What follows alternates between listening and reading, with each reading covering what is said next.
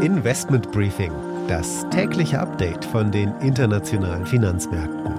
Ein The Pioneer Original.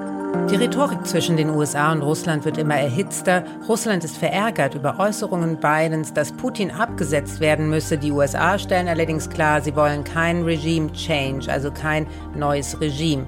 Die russische Börse macht heute wieder normal auf für Aktien und Renten, aber nur für einen halben Tag.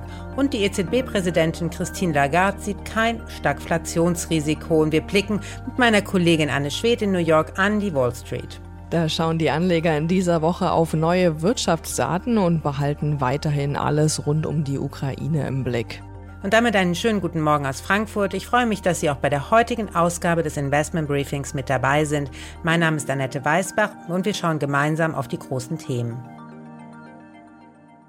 Der Blick auf die heutigen Themen. US-Präsident Biden verschärft die Rhetorik gegenüber Moskau. Wir blicken voraus auf die großen Termine und Themen der Woche. Und natürlich schauen wir mit Anne Schwedt zusammen auf die Events an der Wall Street. Die Aktie des Tages ist BASF. Hier gibt es ein Investoren-Update.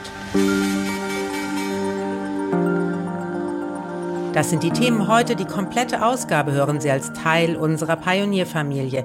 Damit unterstützen Sie unabhängigen, werbefreien Journalismus. Alle Informationen dazu finden Sie auf unserer Webseite thepioneer.de.